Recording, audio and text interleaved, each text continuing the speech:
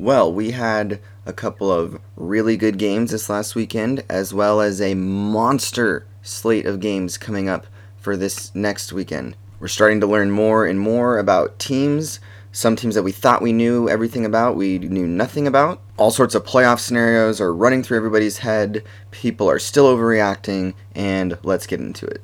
Hey, it was BYOG, bring your own guts. 4th and 5, the national championship on the line. Got the big man. I think Notre Dame got it on 30. Put it on the board for Bama. Country, Cold Spring. And Lewis got it on the deflection.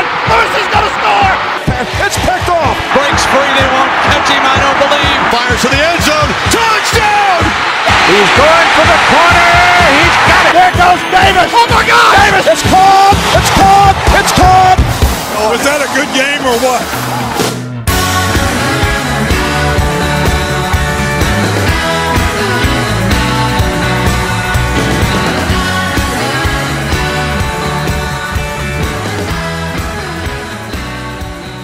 Hello, everybody, and welcome to another episode of Let's Talk College Football. I am your host, Michael Kirkering, and where to begin? The end of last Saturday was full of drama. Two games specifically, Wisconsin, Iowa, and Oregon, Stanford. Where to begin? Let's just talk about Oregon, Stanford, because that's the hot game everyone's talking about, especially out here on the West Coast. And this game was very impressive, I would say. Both teams, by the end of the game, I feel like I walked away thinking were very impressive looking, especially Oregon early on. I mean, what a heartbreaker for the Ducks. For those that aren't aware, basically, Oregon comes out, has a really big lead. They're playing super well. They just look physical, focused, coached well. Everything was going in their favor. They're making all the plays that matter. Their defense was shutting down Stanford. They were winning the line of scrimmage. Their offensive line was playing great. Herbert was dialed in, hitting receivers. I don't think he had an incompletion for the first 7 or 8 passes or something like that. Oregon was moving the ball well, and eventually momentum shifted. It was in the third quarter, midway through, when Oregon's going in to put the game away, essentially. They score what would be a touchdown that would give them a 31-7 lead, but after review, they determined that the ball carrier's foot hit the pylon with the ball held back behind his body, which isn't a touchdown, contrary to what a lot of people were thinking. It's only when the ball hits the pylon that it's an automatic touchdown. So they ruled him out of bounds at the 1-yard line. And on the next play, or a couple plays later, there's a high snap over Herbert's head, which Stanford takes back for a touchdown, a fumble return for a touchdown. This was the beginning of the momentum shift that completely changed the game. From there on out, Oregon was playing a little scared. Well, they were still playing aggressive, but they lost the momentum, and Stanford was just on fire after that. Their guys had rejuvenated sense of urgency. They were flying around, making plays, getting jacked up after big defensive tackles and things like that, and they're able to eventually tie the game up. Well, they didn't tie the game up until late in the fourth quarter, and that's another host of controversy. Oregon basically had a chance to run out the clock by taking a knee. It was like a 2nd and 3 with a minute 20, something like that left, and they run the ball, go for the first down, fumble. Stanford gets it and has a chance, which they capitalize on. They go down, they tie the game up with pretty much no time left. We're forced to go to overtime. As soon as the game was headed to overtime, I knew Oregon was in trouble. Overtime is one of those things where momentum plays a huge part in it, and when you have a team that was up big at home for most of the game against an opponent that a lot of people thought was going to come in there and beat them bad, then you're not very excited when they rally in the fourth quarter and force the game into overtime. You kind of go into the overtime on your heels like, okay, here we go. Whereas Stanford, on the other hand, when you're the team that has fought back and it's going to overtime, you're like, oh my gosh, we were getting beat so bad and now we have a chance to win in overtime. You have all the momentum there. And that's exactly what happened. Stanford scored like within a couple plays, maybe their first play actually, I forget exactly, but they scored a nice touchdown pass right away, and just immediately, right out the gate in overtime, it's like, all right, Oregon, score a touchdown or you lose. You had this game in your pocket, but now you need to score a touchdown in a couple plays or you lose. And then there were some questionable pass interference calls that weren't called. Honestly, those plays, I think people are putting too much thought in. I think that they were pretty good no calls. It does suck when it's your team and you could have benefited from the calls, but generally I like to see those flags stay in the pockets of the refs. And then Oregon on fourth down just wasn't able to make a play for a touchdown. They lose in overtime in a heartbreaker, and it is sad, obviously, if you're an Oregon fan or you're an Oregon player, like you had that game in your hands. But honestly, I'm going to tell you that I got a lot of positives out of this game if I'm an Oregon Duck fan. And I'll start out by saying Stanford is good, okay? They're a good team. Some of the experts don't seem that impressed with Stanford, but David Shaw has consistently had the same type of team for almost a decade now. These Stanford teams are always the same. I mean, Bryce Love is still back there, guys, and he's making plays. He's not doing what a lot of people thought he would do, but he's still on the team. Just his presence makes you be aware of him. I honestly believe that the reason why receivers like Arcega-Whiteside and different other playmakers are able to make plays for Stanford, a lot of that is due to the fact that Bryce Love's on the field, and you have to dedicate a lot of attention to him just because of what he's capable of, and it frees up the ball to be distributed to a lot of other playmakers that Stanford has. Stanford's a physical team. Their defense is always physical, strong. But this Oregon team was actually dominating Stanford on the line of scrimmage, especially early on throughout most of the game. And this is something that we haven't seen from Oregon in, well, forever. I mean, even the great Oregon teams under Chip Kelly were not known for what we saw Oregon doing on Saturday. Yeah, Oregon's offense had some similarities to the old Ducks, but from an offensive line perspective, they looked tough, they looked organized, and they looked like they were able to go toe-to-toe with Stanford and were dominating Stanford for the whole first half and most of the third quarter as well. Also, their defense looked really good. They were stepping up, making plays. They were being physical. Usually these Stanford games come down to Stanford's defense shutting down the Oregon offense and then out-muscling the Oregon defense from an offensive line perspective and just, mowing down the field slowly. And Oregon's usually not able to do much about it. But this game, that was not the case. I mean, Oregon kept Bryce Love in check. They were making good reads. They were flying downhill, making tackles. So from a long-term perspective, if this is the type of play that we're going to start to see at Oregon with some of the recruits that they're bringing in, they have potential to be better than we've ever seen them. And that's something I never thought would happen. I really didn't think that we were going to see Oregon return to the Chip Kelly days anytime soon.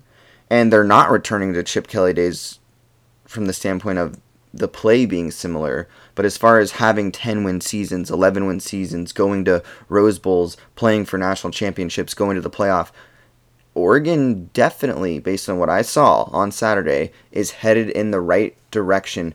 I think Mario Cristobal is a very good coach. He's been around. He was a head coach before. He's been under Nick Saban before. He understands what it takes to play college football at an elite level, to have a team that's capable of going to the playoff. He knows that he can't just run a flashy offense, try to score a bunch of points in the Pac-12, and then get to a New Year's Six game where you end up getting beat, which was kind of Oregon's MO under Chip Kelly. As good as they looked, they could never quite get over that hump, and it was because they lacked the physicality on defense and the offensive line when playing a dominant, like SEC defensive line or something like that.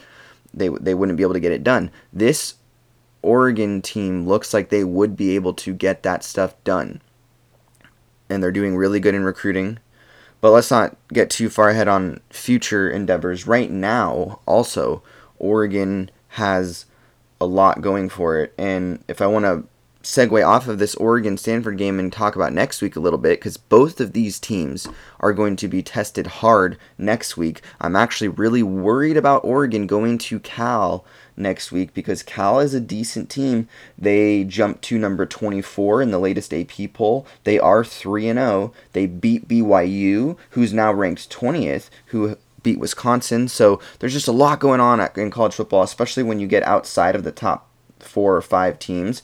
There's a lot of shakeups going on, interesting things, and I would not be surprised if Oregon went to Cal and laid an egg after this Stanford game, just because mentally in college football, that's what we see happen a lot. So that's one thing I'm really concerned about. I think Oregon right now is playing better than Cal, but when you are playing Stanford at home, you know what Stanford is historically in this division in the Pac-12 for the last, almost 10 years since Harbaugh built them into what they have been, and David Shaw's maintained that. They are that team to beat in the North, and obviously Washington's come along late, but Stanford is that team to beat in the North. They have been for some time now. Oregon knows this. Oregon's trying to rebuild.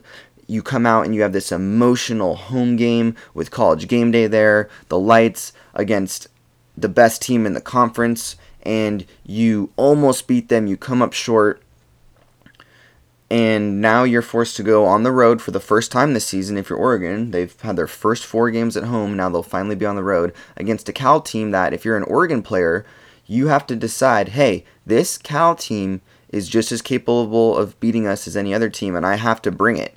Because if Oregon doesn't play the way they played against Stanford, they could easily get beat by Cal. And if they do go into the Cal game playing the way they played against Stanford, then I think they have a chance to roll Cal.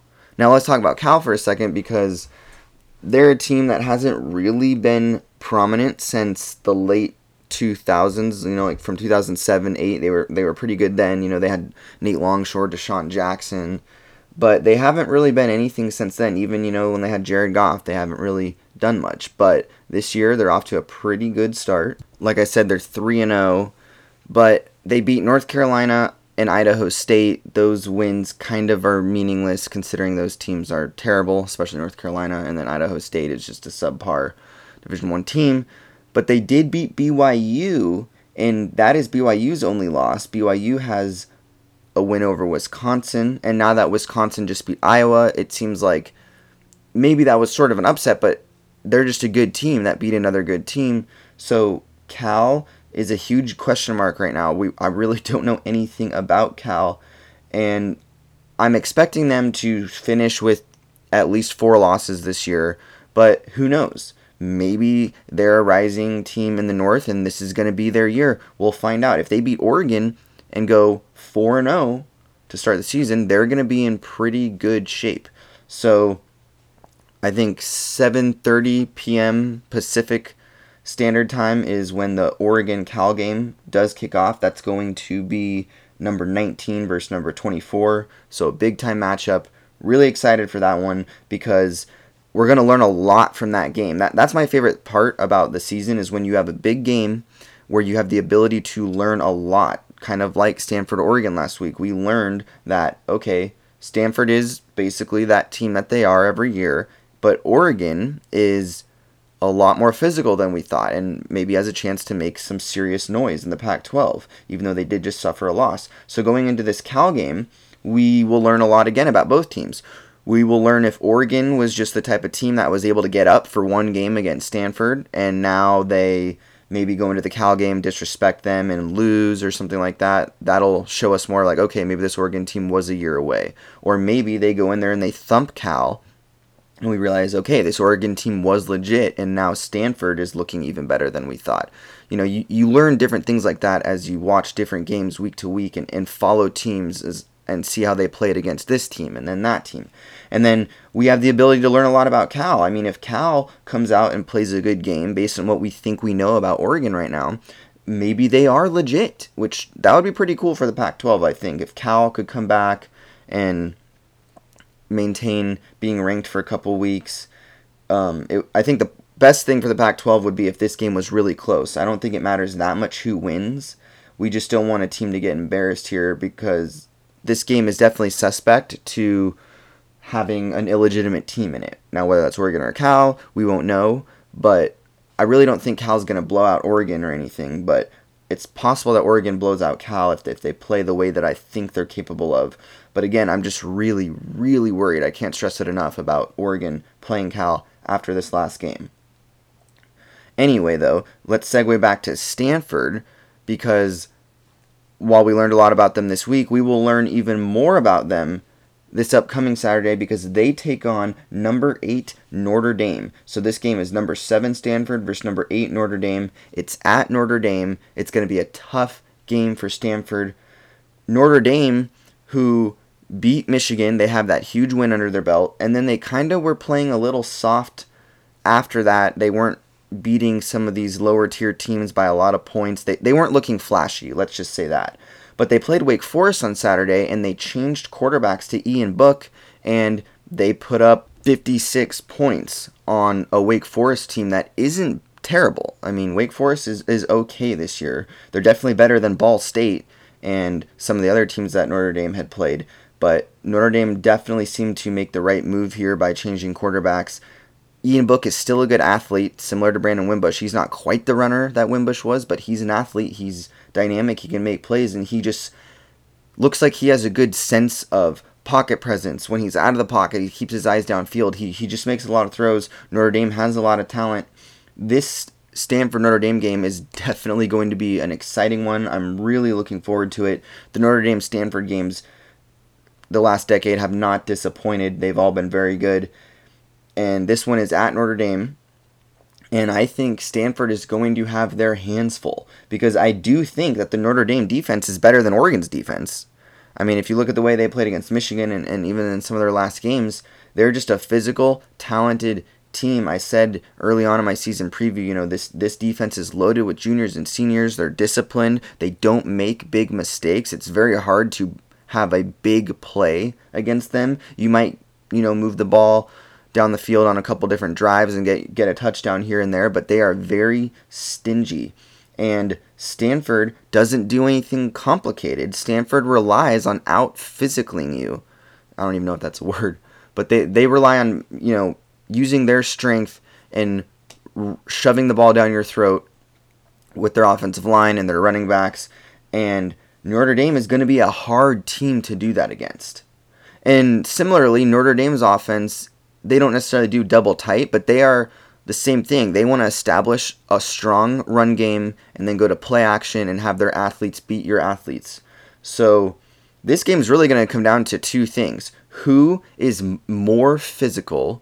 You have two really physical teams here, but one of them has to outperform the other when it's all said and done. Stamina comes into that a lot. Anyone can be physical for a quarter or two, but into the fourth quarter or possibly overtime, like we saw last week, who is still playing super physical and who is now running out of gas. That's what's going to be huge. And also quarterback play. You have two good quarterbacks in this game, in KJ Costello for Stanford and Ian Book now for Notre Dame.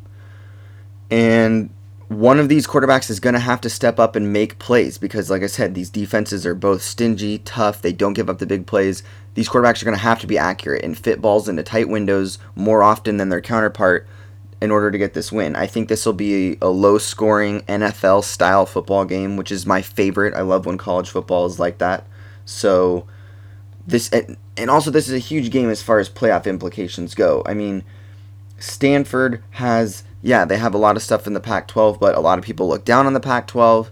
Notre Dame looks pretty good this year. This would be a huge win for Stanford to take back to the Pac-12 while they still have, Washington out there. And then from there, they play Cal and these other teams, obviously, too, the rest of the North. But after this game, if Stanford can win, they will then be 5-0 with two big back-to-back road wins. I mean, going to Oregon and then Notre Dame in consecutive weeks is very tough.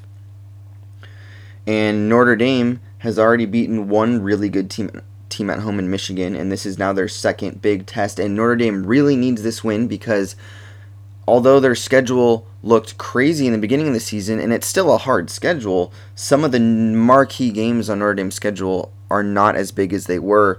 With Virginia Tech losing to Old Dominion, that was supposed to be Notre Dame's biggest road test. That's next week, and I'm sure that will still be a good game, and it's not like Virginia Tech is just some terrible team, but them losing and getting upset by Old Dominion does not help Notre Dame for the schedule. Obviously, Florida State looks terrible this year. They might have a losing record by the time they play Notre Dame, so that doesn't help Notre Dame. That was supposed to be another big-time home game that they were supposed to use to flaunt if they got that victory. And hopefully for Notre Dame, USC comes on strong so that when they play USC at the very end of the season, they can flash that as a somewhat of an impressive win. But as far as like top 10 matchups and opponents, it looks like this could be the last one Notre Dame plays. So it's very important that they win, especially at home. I don't really agree with this, but most of the experts are saying that Notre Dame has to go undefeated to make the playoff. And maybe with the way their schedule is actually shaping up, that's true. Again, Notre Dame doesn't have a bad schedule by any means. Their schedule is very tough. I would say tougher than pretty much any other Power 5 team. Even though they might not play as many top 10 games as it looked like, they still play 12 pretty good football teams. The worst team on their schedule is Ball State. And honestly, when I'm looking at strength of schedule, I don't necessarily look at, oh, well, how many, top-ranked teams do you play? I more look at how many bottom feeder easy cupcakes do you play? Alabama plays 3 cupcakes this year. They play Arkansas State, Louisiana Monroe, or Louisiana, the Cagers, whoever that is. Again, it's irrelevant. And then they also play the Citadel. Whereas Notre Dame, the worst team they play is Ball State. And every other team on their schedule is a pretty decent football team. Yeah, they might only be a 6-6 team, but I think it's a lot easier, depending on the team you are, to play, to say, hey, like if you're Alabama, you say, hey, we've got 4 games on the schedule that are extremely tough. Extremely tough. A ranked opponent, an LSU, an Auburn. But we have 3 games that are also essentially bye weeks. I think that is no more different than Notre Dame saying, hey, we don't have any bye week type games for the most part. Everyone we play is a Power 5 Division I school, and they still have some of those games against really tough opponents. I mean, Michigan will probably be a 10-2 team this year. Notre Dame beat them. Stanford will probably be a 10-2, 11-1 team this year. Notre Dame has a chance to beat them. Virginia Tech, as ridiculous as it was that they got beat by Old Dominion, and I'm really pissed about that, but that's another story. They have to go play there. That's going to be a really tough game. Florida State looks terrible. Maybe they'll be better by that point in the season, but that's still not a game like, hey, we just show up and we win. No. Syracuse is looking a lot better this year. Notre Dame plays them. And then, of course, they always have to go play USC. I think USC, by the end of the season, is going to really figure out who they are. JT Daniels will be playing better, and that's going to be a tough game for Notre Dame to go on the road in their very last game. So, obviously, I think if Notre Dame is undefeated, I think it's a no-brainer that they're in the playoff. But I also think an 11-1 Notre Dame team can easily be considered for the playoff. I mean, how would an 11-1 Notre Dame team have a worse case than Alabama last year at 11-1? Alabama didn't go undefeated, play in the conference championship game to go 11-1 or 12-1. They lost a regular season game, finished 11-1. So if Notre Dame goes 11-1, especially if they lose, let's say at Virginia Tech or something. They beat Stanford, they beat Michigan, they lose at Virginia Tech, and then they run the table. They're 11-1. I think that would definitely get them in over, let's say, an Alabama team that goes 11-1 like they did last year. Now, Alabama could still get in over them at 11-1. I don't know why I'm honing in on Alabama. It could be anybody. But let's say last year you had the 10-2 Ohio State team that didn't get in because of the blowout loss and it being a second loss. Same with USC winning the Pac-12. That's kind of why Alabama, even though typically going 11-1 and losing your last game, 80% of the time you are not getting in the playoff if you do that. If you go lose your last game to your rival, miss your conference championship game, most of the time you will not make the playoff because of that. Alabama kind of got lucky from the sense that, well, they were 11-1, and at first glance, you're like, okay, well, that doesn't get you in the playoff. But then when you looked around the rest of the country, you're like, okay, well, of all the teams that are fighting for that fourth spot, you have 11-1 Alabama, who didn't win a conference championship or even play for one. And then you had a conference champion Ohio State, but they were 10-2. And then you had a conference champion USC, but they were also 10-2. So between those three teams, it made the most sense to put Alabama in. But let's say Notre Dame would have been sitting out there at 11-1 last year, while Alabama was sitting there. I really think they would have got the nod over Alabama. And you can argue whether that would have been fair or not, but I really think that's what would have happened. And I think this year that if Notre Dame goes 11-1, they have just as good of a shot to get in as any other one-loss team. They definitely wouldn't get in over a one-loss team that has a conference champion, but I think they should be the first team to get in as a one-loss without a conference champion, if it even comes down to that. Again, it might not come down to that. We might have an undefeated Georgia team or Alabama win the SEC, they're going. We might have an undefeated Clemson to go with it, or a one-loss Clemson, even ACC champ, they're in. And then a Big 12 team with one loss or less, they're in. And then a Pac-12 team with one loss or less, they would be in. So then Notre Dame would have nothing to complain about. But if we start to see some two-loss champions or some shakeups happen similar to last year and what's happened in college football in the past, then Notre Dame at 11-1 is going to have a case to get in. But they really need to beat Stanford at home to make that happen. Obviously, losing to Stanford, as long as it's close, wouldn't be a bad loss. But if you're Notre Dame, I really think you need to win this Stanford game. And if you are going to lose, it's got to be close on the road to Virginia Tech or something. It can't be to Stanford at home. So let's get into some of the rest of the slate for next Saturday. I've already talked about Stanford, Notre Dame, Oregon, Cal. Those games are later in the day. But right off the get-go at 9 a.m. Pacific time, there are two games that I'm very interested in. One of them is Clemson versus Syracuse. For the simple standpoint that Syracuse is undefeated, Syracuse is playing a lot better than we've seen them play. They did get the upset over Clemson last year. Of course, this time they have to go to Death Valley. That could be a different story. I think Clemson's definitely favored, and it's more of like an upset alert. We don't know much about Syracuse. They destroyed Florida State. Florida State looks terrible right now.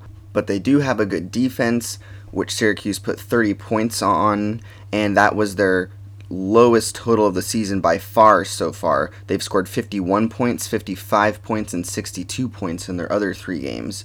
So they have offensive firepower. They're looking to try to go toe-to-toe with Clemson and rely on their defense to at least get some stops.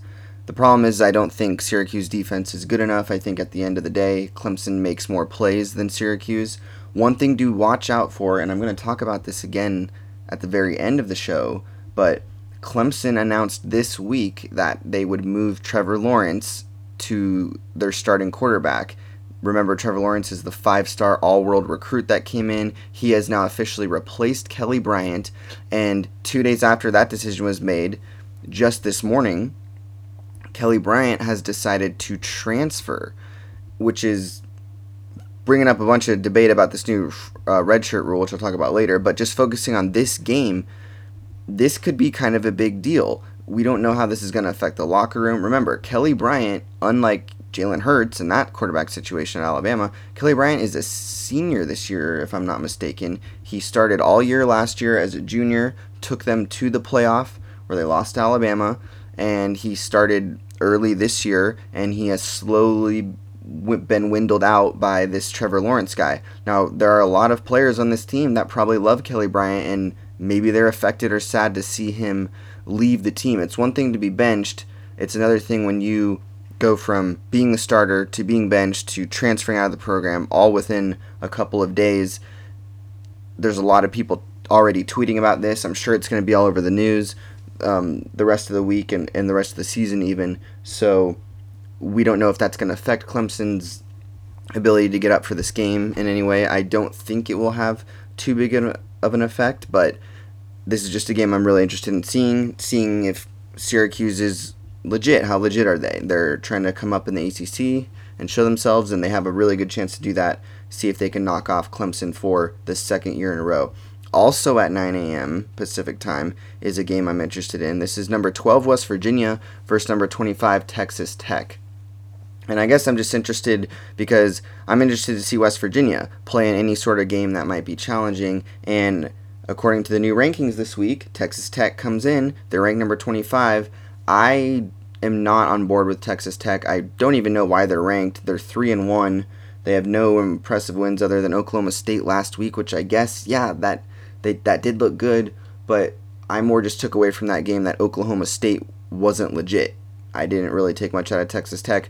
I think I also just have the taste in my mouth of I watched pretty much the whole game in week 1 where Texas Tech was obliterated by Ole Miss, and we know Ole Miss is nothing special, so I don't really think Texas Tech is anything special here either, but that's why I'm expecting West Virginia to play really well against them, and if West Virginia doesn't play well in this game, most likely my takeaway is going to be that West Virginia needs some work to do. Just Texas Tech would have to do a lot of things to impress me, like maybe have really good defensive back play and Will Grier get frustrated or something. But this game, kind of similar to the Clemson game I was just talking about, this game will probably be a shootout where West Virginia ends up winning by a couple scores, maybe even 3 touchdowns, because their defense is a lot better than Texas Tech. Texas Tech does have a good offense, but at the end of the day, I think that West Virginia will be too much for Texas Tech to handle. That's all I really have to say about that. Moving on to 12:30, Mississippi State, Florida. This will be an interesting game. This is where I think we really find out who both of these teams are. That's why this one's an exciting game. There's not as much flash around the title compared to a lot of the other games this week because it's just number 23 Mississippi State versus Florida. Remember, both these teams have already lost to Kentucky. When Florida lost to Kentucky, we kind of looked at it as, oh, Florida sucks, they're terrible. Kentucky, good for them, they broke the streak. Well, then Kentucky went in and pretty much beat down Mississippi State last week, and Mississippi State has looked pretty good so far. That they're not a fake team. They're pretty much what we thought they were, but we did not think they were going to get beat by Kentucky, at least not that bad.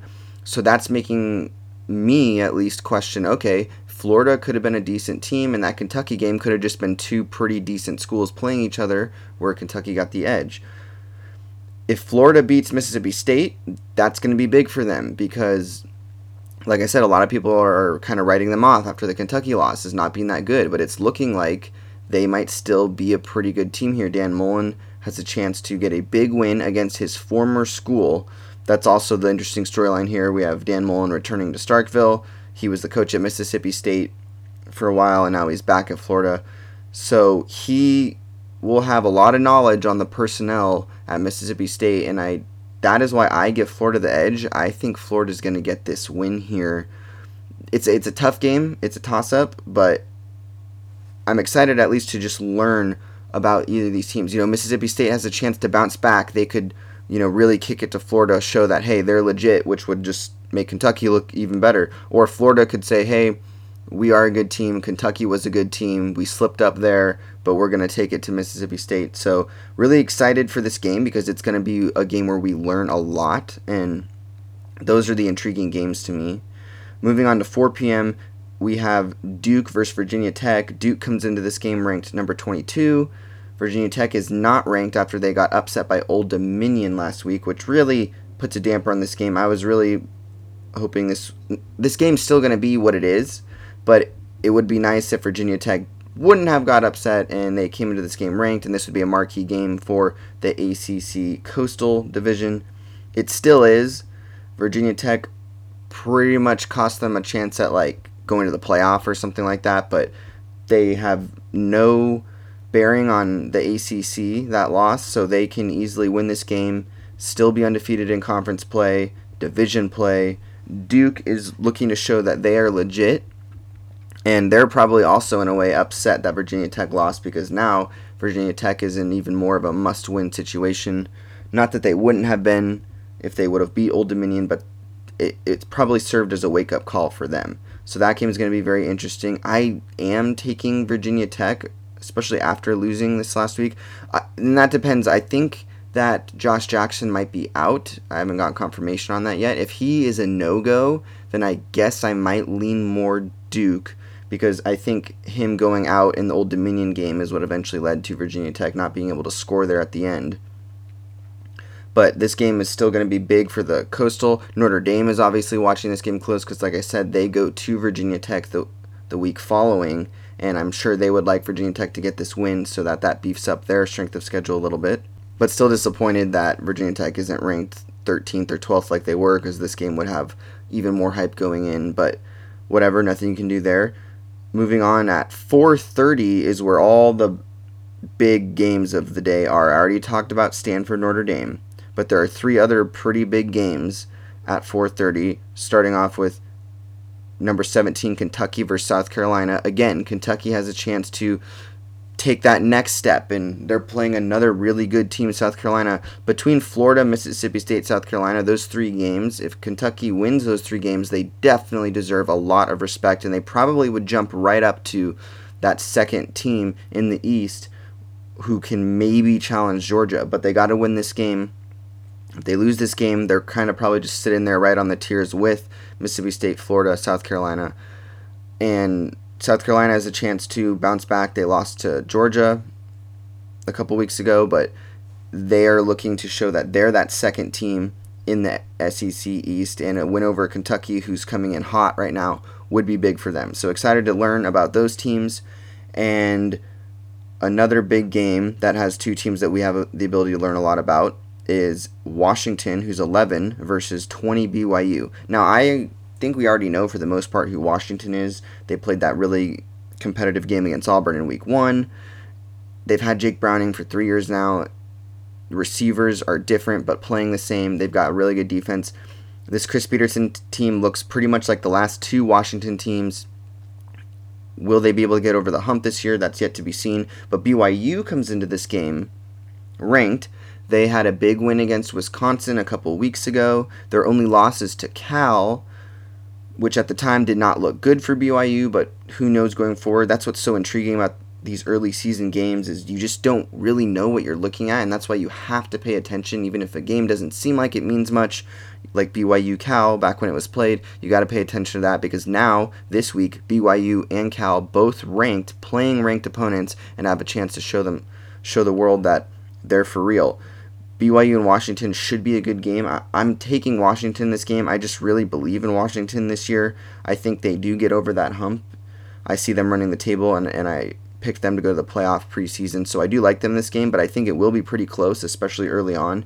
BYU is a tough team, and they will definitely give Washington everything that they've got. They have a pretty solid defense, and I think that if Washington's not careful, they could get into a toughie with BYU here.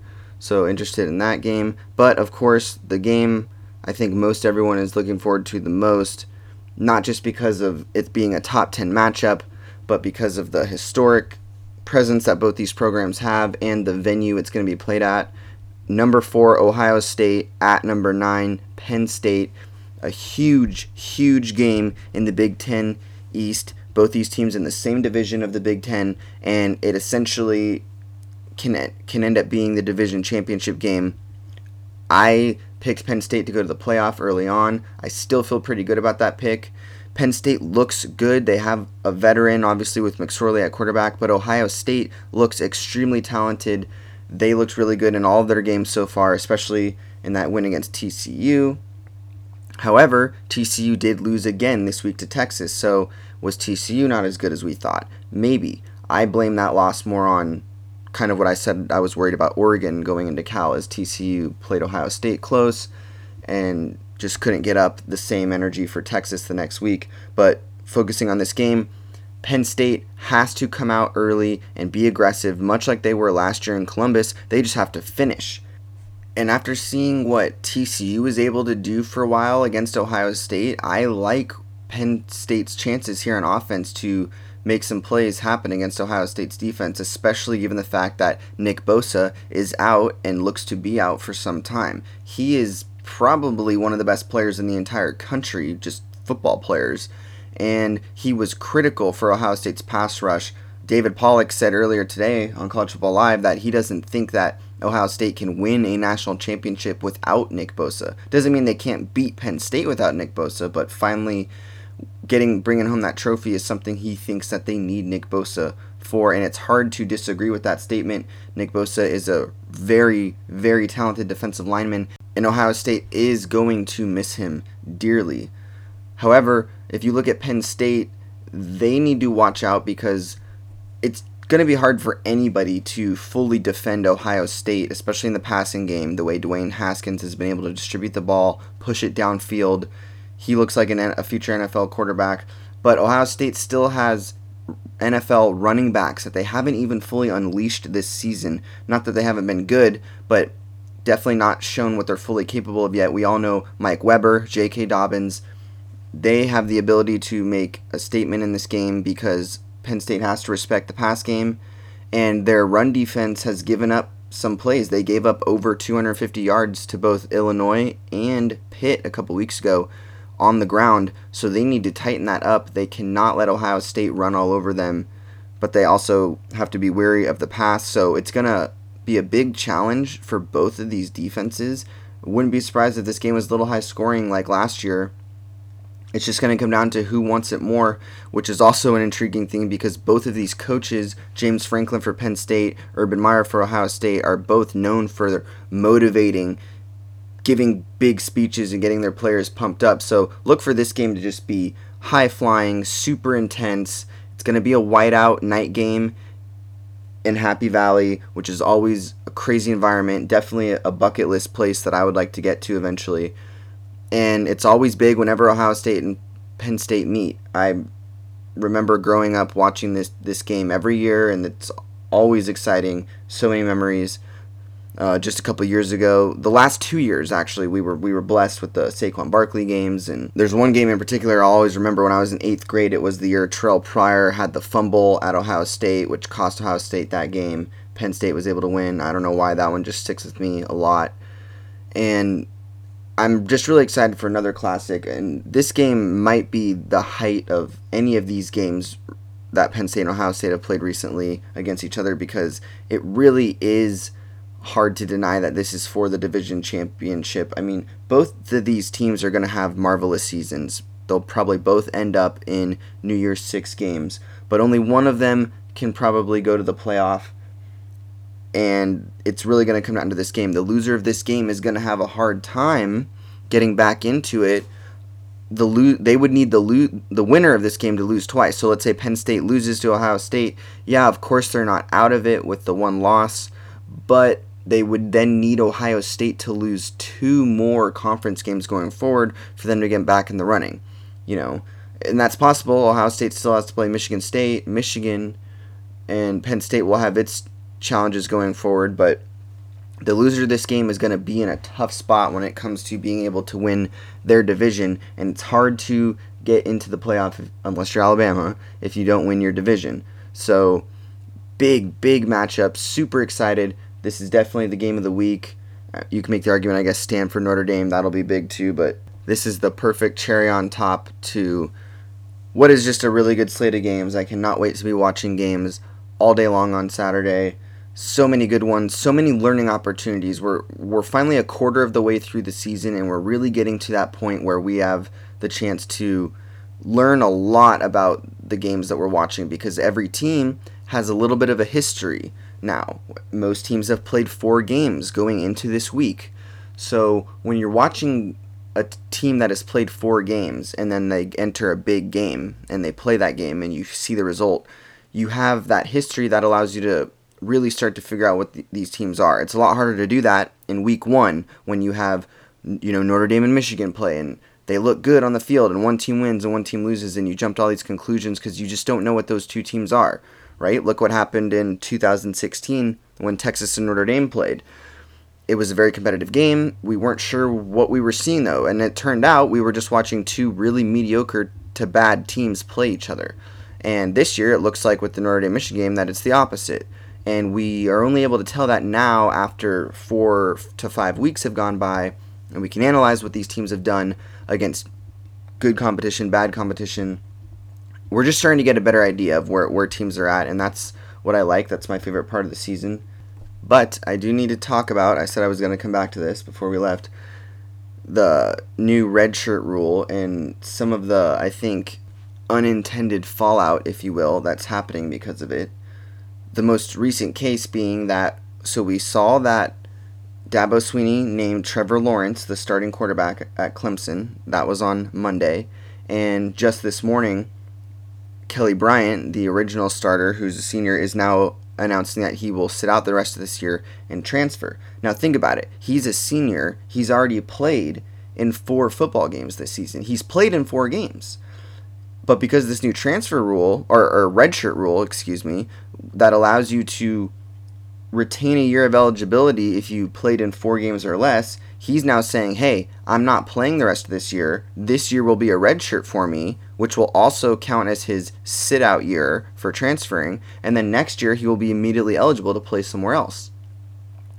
Now, first of all, I just want to say you got to commend Dabo Swinney on this, because Dabo could have easily started him one more game and then benched him, and then guess what? He can't transfer anywhere because he would have played in 5 games instead of 4. So really got to tip your hat to Dabo. He really, truly does care about what the best scenario is for the players versus the team, because obviously the best case scenario for the team is to have Trevor Lawrence and Kelly Bryant both on your roster, regardless of who's starting and who's backup.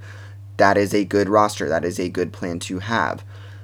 It's a way sketchier scenario for Clemson to have just Trevor Lawrence and no Kelly Bryant, because they're both experienced. You feel good if one of them goes down. But now that Kelly Bryant has taken himself out of the equation, you really are relying on Trevor Lawrence to stay healthy, or you could be in big trouble if you're Clemson. And Dabo didn't have to do that, but he did. So I think that's a good thing. Of course, a lot of people are talking about the new transfer rules because of this. And it's got to make you wonder, like go to Alabama and Nick Saban. Not at all claiming that Nick Saban doesn't have the best intention for his players, but it seems pretty clear to me that the best thing for Jalen Hurts, especially given the fact that he isn't a senior, he's only a true junior this year, he probably should sit out the rest of this year redshirt and then go play 2 more years at another school. That's probably what's best for him. But Nick Saban and Alabama have kind of taken the other approach. Jalen Hurts is there. He seems pretty chill still. But Tua Tagovailoa is the starter. And I think this is just an interesting thing that we're starting to see in college football, right? Where I talked about this a little early on, is you have some established quarterbacks, and then you have these freshmen come in, it's taking their jobs, not taking their jobs. It's causing transfers. And I don't know. I'm a fan of the transfer game just because, especially when it's the older guys, because, hey, like, who wouldn't want to go play somewhere instead of sitting on the bench where they're at? I mean, the whole point of being a football player is you want to play football. But I also understand the argument of, like, hey, like, someone's got to be backup. You don't just get to abandon a team every time, like, you're not the starter and trickle out. So that's why I'm a fan of, hey, if you're a freshman and you commit to a school, you should be locked in for 2 years at least before you're eligible to transfer. You don't just get to show up, try to be the starter, and then, oh, I'm not the starter, I guess I'm leaving right away. Like, there's got to be some commitment. But at the same time, if a quarterback is older and he's not getting the chance he thought he was going to get, or he thinks that he's just guaranteed to start somewhere else, I don't have a problem with him exploring those opportunities. It's just with this new redshirt rule, it's really changing the way we see that. I mean, we saw a wide receiver for Oklahoma State, Jalen McCleskey. He was a starter, and he is transferring after 4 games. He played in 4 games as a starter and decided, yeah, I don't really like how this is going or how I'm being used. I don't know exactly what was going on in his head, but he decided to leave. That's where people start to scratch their head at this new transfer rule, or redshirt rule, is you have players that maybe will start, and all of a sudden they feel like the team isn't doing as well as they wanted to, or something isn't perfect, right? Usually it's, I'm not getting the ball enough, and now they can just opt out and leave. Where before, no, you would not have been able to play in 4 games, catch touchdown passes, and then decide, yeah, this isn't as awesome as I thought, I'm leaving. So that one I have a problem with. I understand backups who, especially at the quarterback position, where if you're the backup quarterback, you don't play unless the starter gets hurt, and that doesn't happen very often. But if you're a receiver who starts or just, a defensive back who doesn't play as much as you think you should, but you still get playing time, you're crucial to your team, and then you decide, you know what, I'm going to give this year a try, but if 4 games into the season it's not a perfect scenario, I'm going to leave. That is not encouraging. That disencourages the idea of, hey, I'm not where I want to be 4 games in, and I'm just going to practice harder and try harder to get the ball more, So it's interesting. I'm not totally sure how I feel about it. I think I was feeling good about this rule when they first implemented it. I thought, that makes sense. You can test a guy out and still save some of his redshirt eligibility. But I don't think a lot of people anticipated seeing starters and older guys, transfer out, play in 4 games, give it a test run, and then opt to leave. It's a little interesting. I wouldn't quite call it shady, but it's just not exactly what college football is about. So be really interested to see how that type of stuff plays out going forward as we continue to have big time recruits coming in and replacing starters that have been there. That just looks like it's the name of the game right now, and it's really interesting to follow. Maybe it leads to freshmen making smarter decisions, and maybe part of recruiting becomes, hey, I'm going to a school where they're not going to replace me in 2 years. Commit to me. Like, I don't know, just different type of things that could play out in recruiting because of this. It definitely makes recruiting depth harder because you recruit these quarterbacks to your school to have depth, and now you hardly have any just because you signed one really good quarterback. So does that going to make some coaches afraid to go after big-time quarterbacks or big-time players? Just a whole bunch of interesting little scenarios that come out of that. But anyway, that is it for today. Like I said, super excited for this weekend. I'm sure I'm going to have to probably have 2 shows next week to just discuss everything that we learn from all of these games. Something crazy is bound to happen when you have this many matchups. If you're doing pick'ems, do not go with all the favorites because somebody who's not supposed to get beat is going to get beat this weekend. The problem is we don't know where, so don't just pick all upsets either. But anyway, thanks for listening, guys. It's been great, and I will see you all next week.